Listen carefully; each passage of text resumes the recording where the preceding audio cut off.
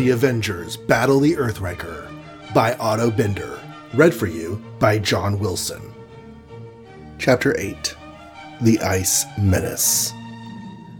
It was night when a sleek winged bullet rocketed southward, reeling off thousands of miles and continuing past the southern tip of South America over the vast watery wastes at the bottom of the world.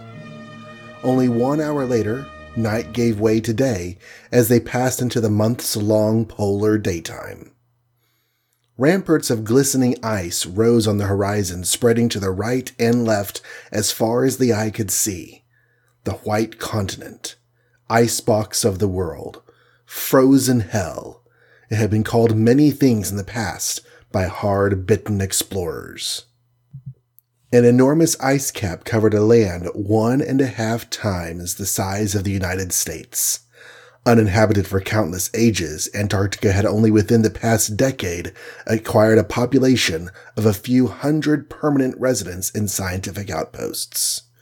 "Belgium has a population density of 758 people per square mile," commented Goliath, "while Antarctica has 1,200 square miles per person.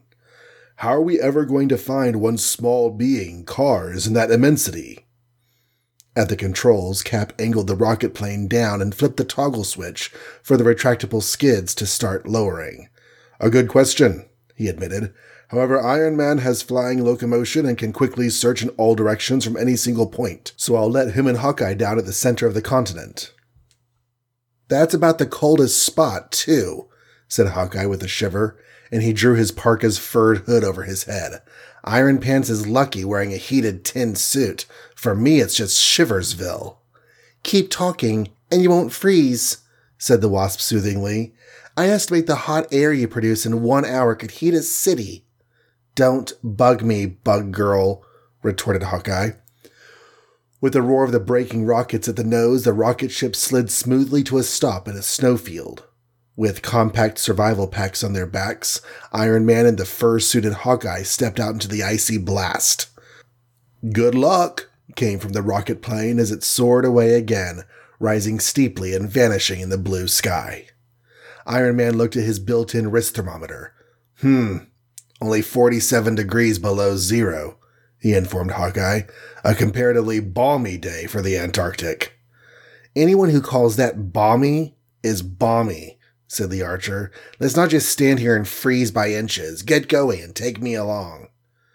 As agreed on before, Iron Man hooked a short length of chain from his belt to Hawkeye's parka belt, then took off. The jet thrusts from his boots formed frozen vapor plumes behind them. "Keep your eyes peeled in all directions," said the Golden Avenger. "If the infrared beamer, whatever it is anywhere near the size his ultramagnet was on Mount Everest, we ought to spot it miles away."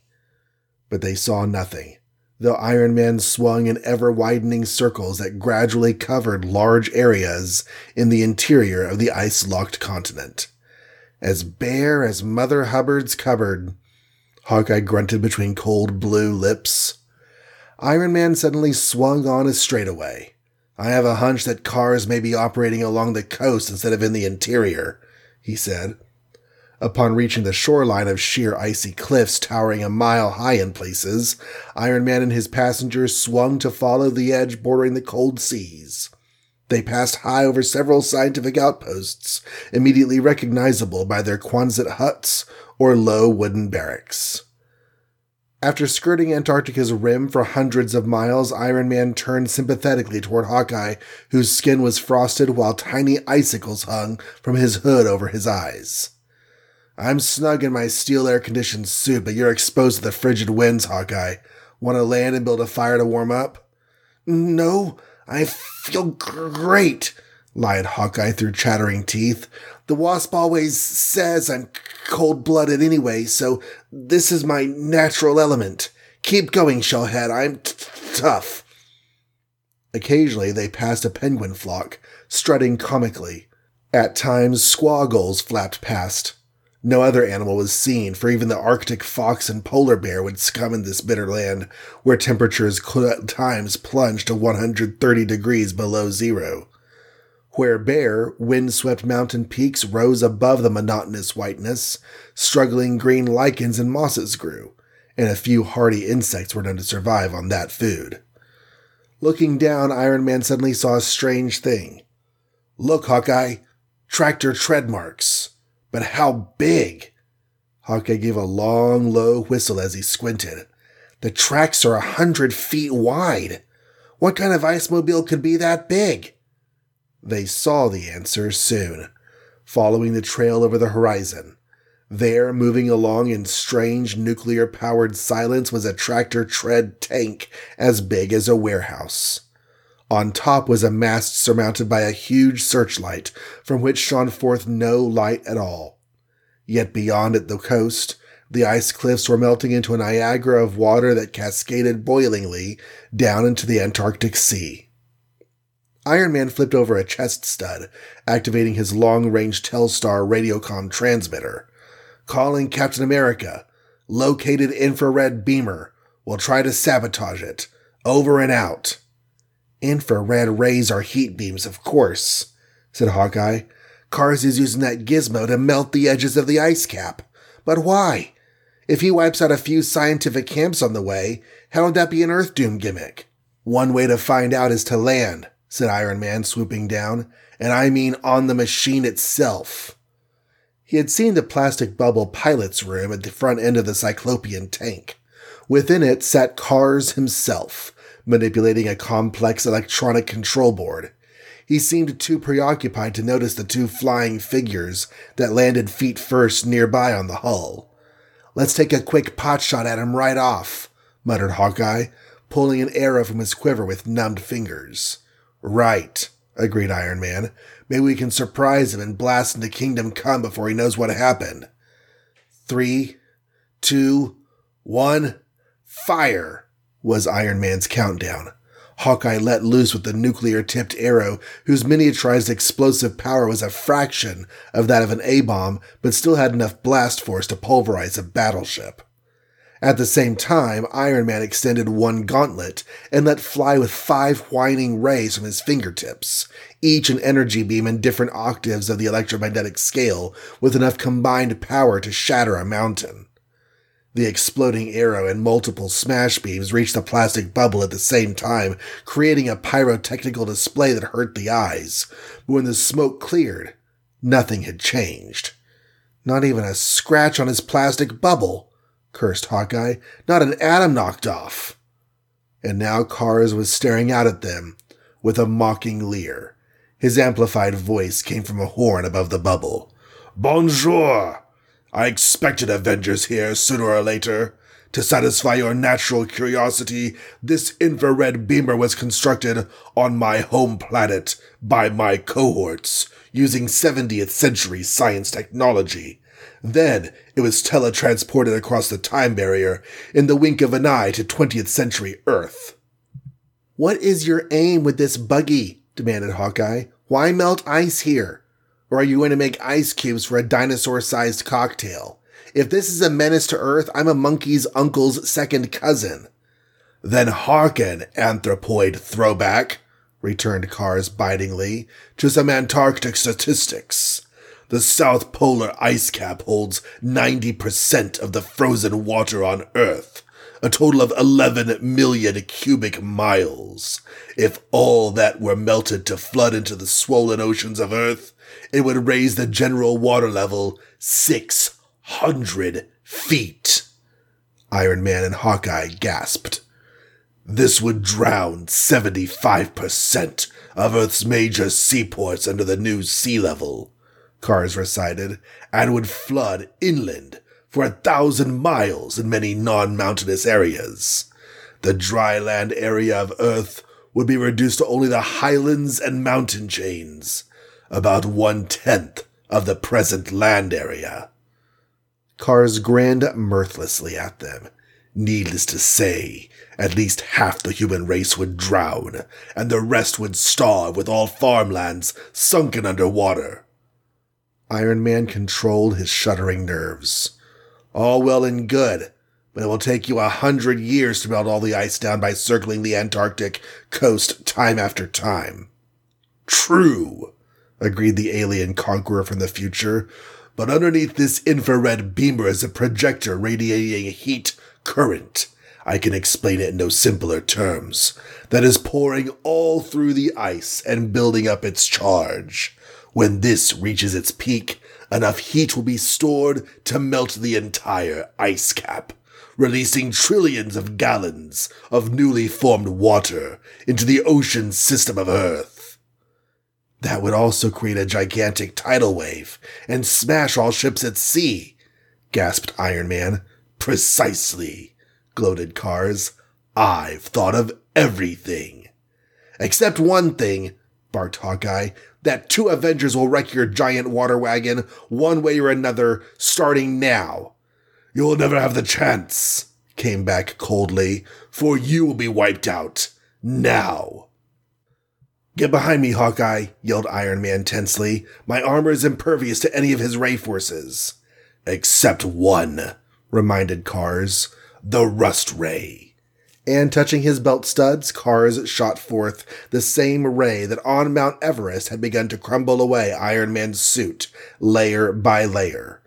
Iron Man did not retreat, with Hawkeye huddled behind him. He took the full brunt of the droning ray, yet nothing happened.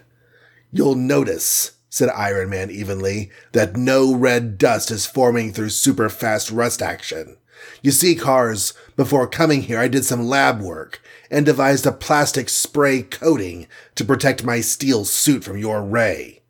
Clever, came Cars' microphonic voice in grudging admiration. Well, no matter.